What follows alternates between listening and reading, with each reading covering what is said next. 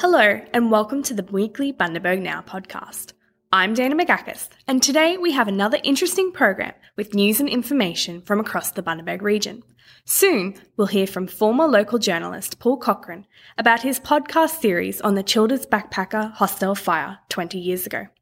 We learn more about the $30 million multiplex sport and convention centre and the history of the local macadamia industry. But first, here is Michael Gorey with the news headlines.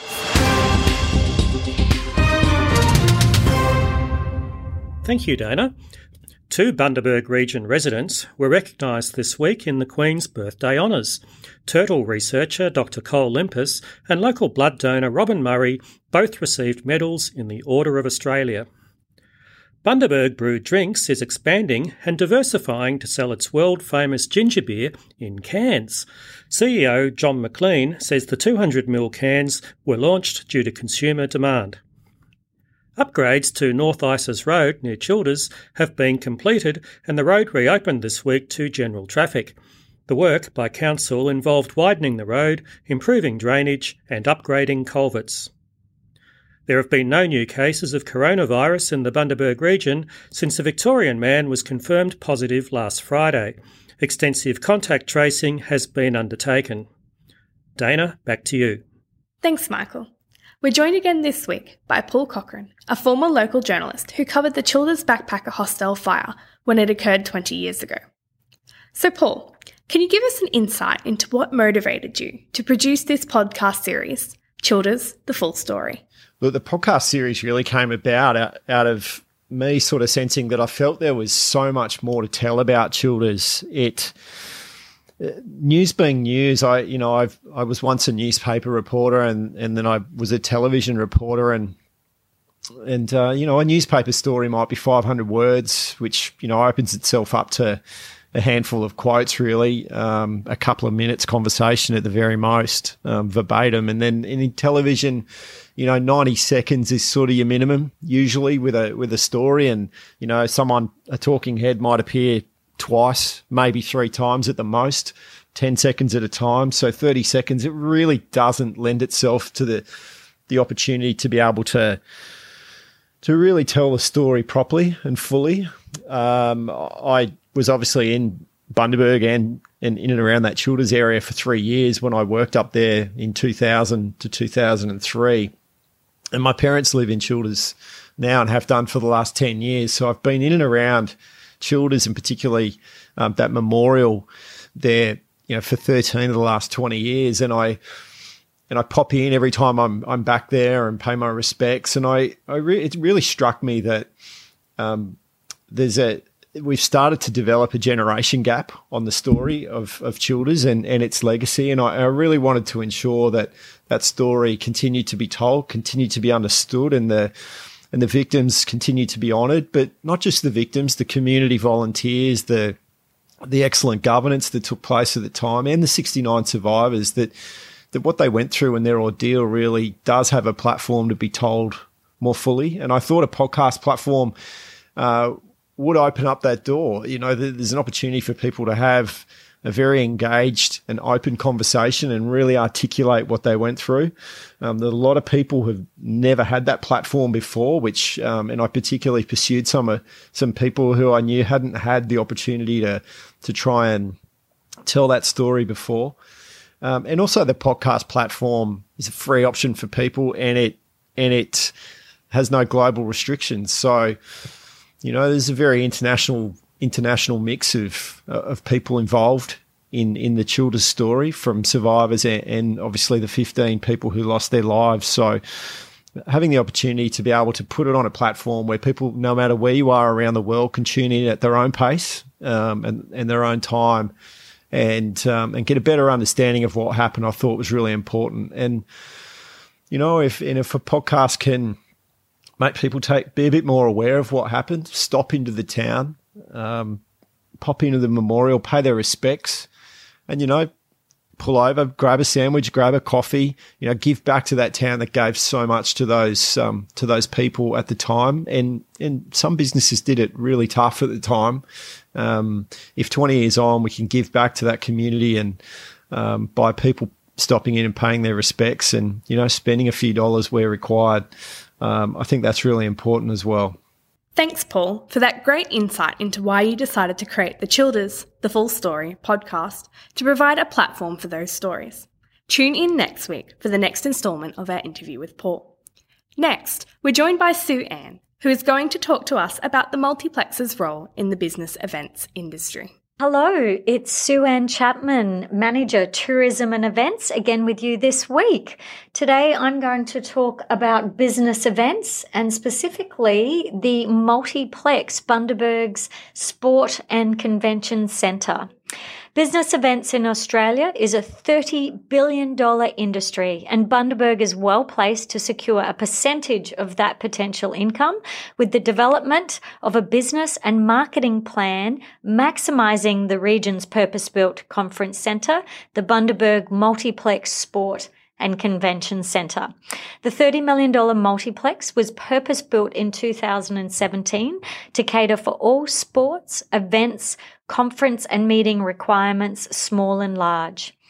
Over the past 12 months, the multiplex has been paying dividends for the region, with the world-class facility hosting a range of major events. From sporting championships to gala dinners, event organisers have been taking advantage of the versatile venue. Centrally located on the doorstep to the southern Great Barrier Reef, the Bundaberg Multiplex Sport and Convention Centre is an easily accessible venue, only 10 minutes from the Bundaberg Regional Airport and railway station. At the beginning of 2020, the venue was well on its way to achieving financial and visitation goals when COVID put the brakes on our positive trajectory. In December 29 and February 2020, representatives from the region had taken the venue to national and international professional conference organisers' events to promote the facility and our beautiful region. As a consequence of the strategic marketing and networking, 2 conferences were booked for May. As heartbreaking as it has been to cancel conferences, gala dinners, charity events and community activations, we're working hard with industry representatives to rebook the activity for 2021. With a detailed COVID-safe plan in place, we are confident of our staff and guests' safety when we open our doors, and this is actually going to happen on Monday, the 15th of June. Now, through our relationships with and membership of the Business Events Council of Australia and Venue Management Association, we have accessed the most current safe practices and best practice plans. As of Monday, June 8, the business events and entertainment industries came together to form the Live Events Industry Forum, and this is to guide venues in the transition from crisis to recovery for the Australian venue management industry.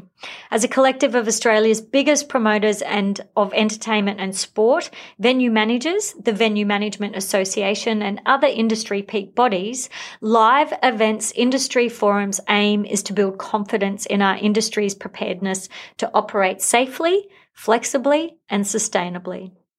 The multiplex will open its doors on Monday, 15 June, and we look forward to hosting you at our venue in the near future. In the immediate future, if you have 20 guests or less, we have the venue space for you and can provide an extensive range of spaces and configurations with state-of-the-art tech support to assist keeping you COVID safe. Thanks, Sue Ann, for showing us how the Multiplex Sports and Convention Centre is leading the way in business events. We'll hear now from Rod Ainsworth about an exciting new project. Hi, I'm Rod Ainsworth, Manager Arts and Cultural Services at Bundaberg Regional Council. We've talked over the last couple of weeks about our digital #ArtsBundy at Home program, which has been really connecting with people all over our region and beyond during the pandemic shutdowns, especially for our galleries and theatre. So I'd like to highlight one special part of this program. It's a project called The Space Between. So we recognise that this is an incredibly significant historical moment. There hasn't been a pandemic of this magnitude for 100 years. So collecting people's stories from our region is a really important thing. We've created a space for you to tell your own stories, what the pandemic has meant to you, whether that's a story of hope, of hardship, of change or transition, or of silver linings. Whatever you'd like to tell us, you can enter your story online and it's completely anonymous. There are no rules, no character limits. It can be as long or as short as you like. We only ask that you keep the language appropriate.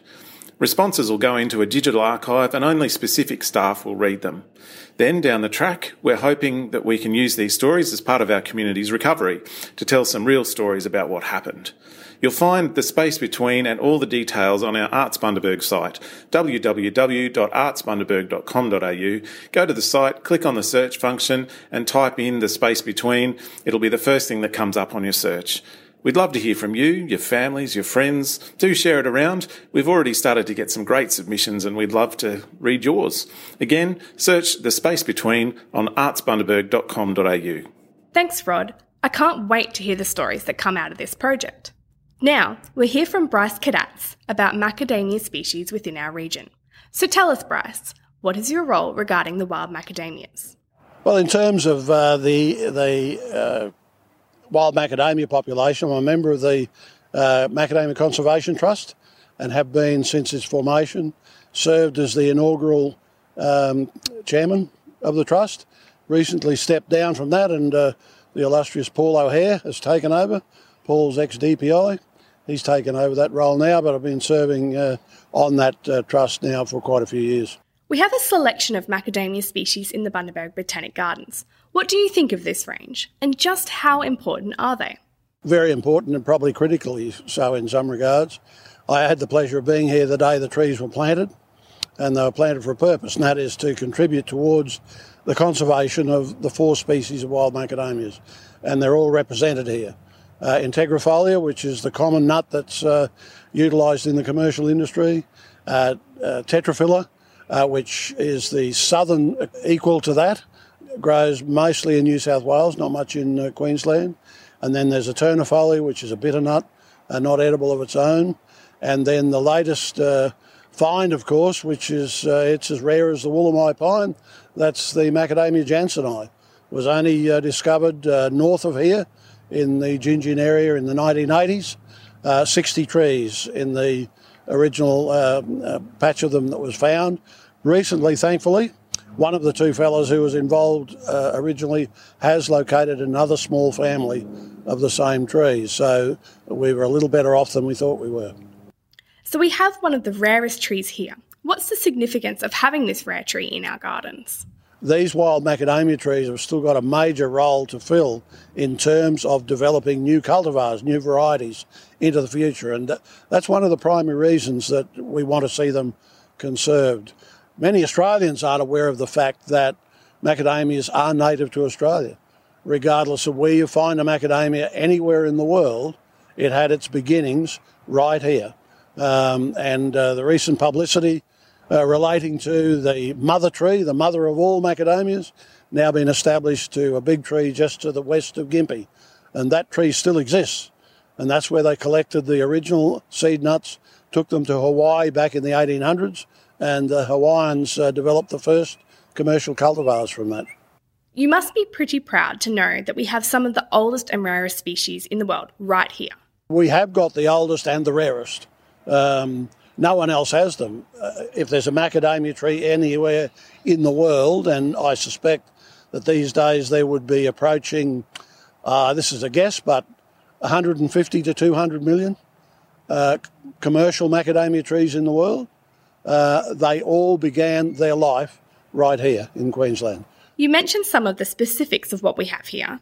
What's the difference between the macadamia trees we have here in the gardens? Well, there's quite a difference. If I take, if you like, the lesser nut first, the Ternifolia, it's not used commercially. Its nut is not edible in its raw form. It could be used for crossbreeding, but there hasn't been much done with that particular nut. It's a member of the macadamia family and it exists. It's noted for its beautiful foliage when it puts out a flush, lovely foliage and very pretty flowers. So aesthetically, it's a pleasant tree, but it's an important member of the family. You've got the Integrifolia, which is the common nut that has formed the basis of the commercial industry, and that's the Queensland, known commonly as a Queensland nut or bopple nut by traditionalists, and it's that nut or hybrids of that form the backbone of the industry. The Tetraphylla is the southern equivalent, if you like, to the Integrifolia. It's not as favoured in the macadamia industry, and by and large, its shell's a bit thicker, smaller kernel size, doesn't quite yield as well as Integrifolia, and it's not favoured by processors because of that reason. It's a thick shell, rough shelled nut. Then, of course, you've got the Jansseni, which is the other end of the spectrum. It's a very small nut, the size of your thumbnail. But the advantage that it's got, well, there are two advantages. One is it has a very thin shell. The second one is it was found in a very dry, hot, lonely gully in the Gingin area. And we believe that its characteristics will enable it to be used for crossbreeding purposes to actually allow macadamias to be grown in areas that currently they haven't been grown in up to this point. So it actually potentially expands the areas that macadamias will be grown in. There has been some crossbreeding done with it by the specialists, and they produced some edible kernel crossbreeding with a 60% kernel recovery. That is 60% of the weight of the nut was kernel rather than shell, and that's opposed to an industry standard of about 33%. So in the future, they will play a big role. Thank you, Bryce, for that interesting look at the macadamia species we have in our region. We hope you enjoyed listening to today's program and that you join us again next week for more news and stories from the Bundaberg region. Goodbye for now.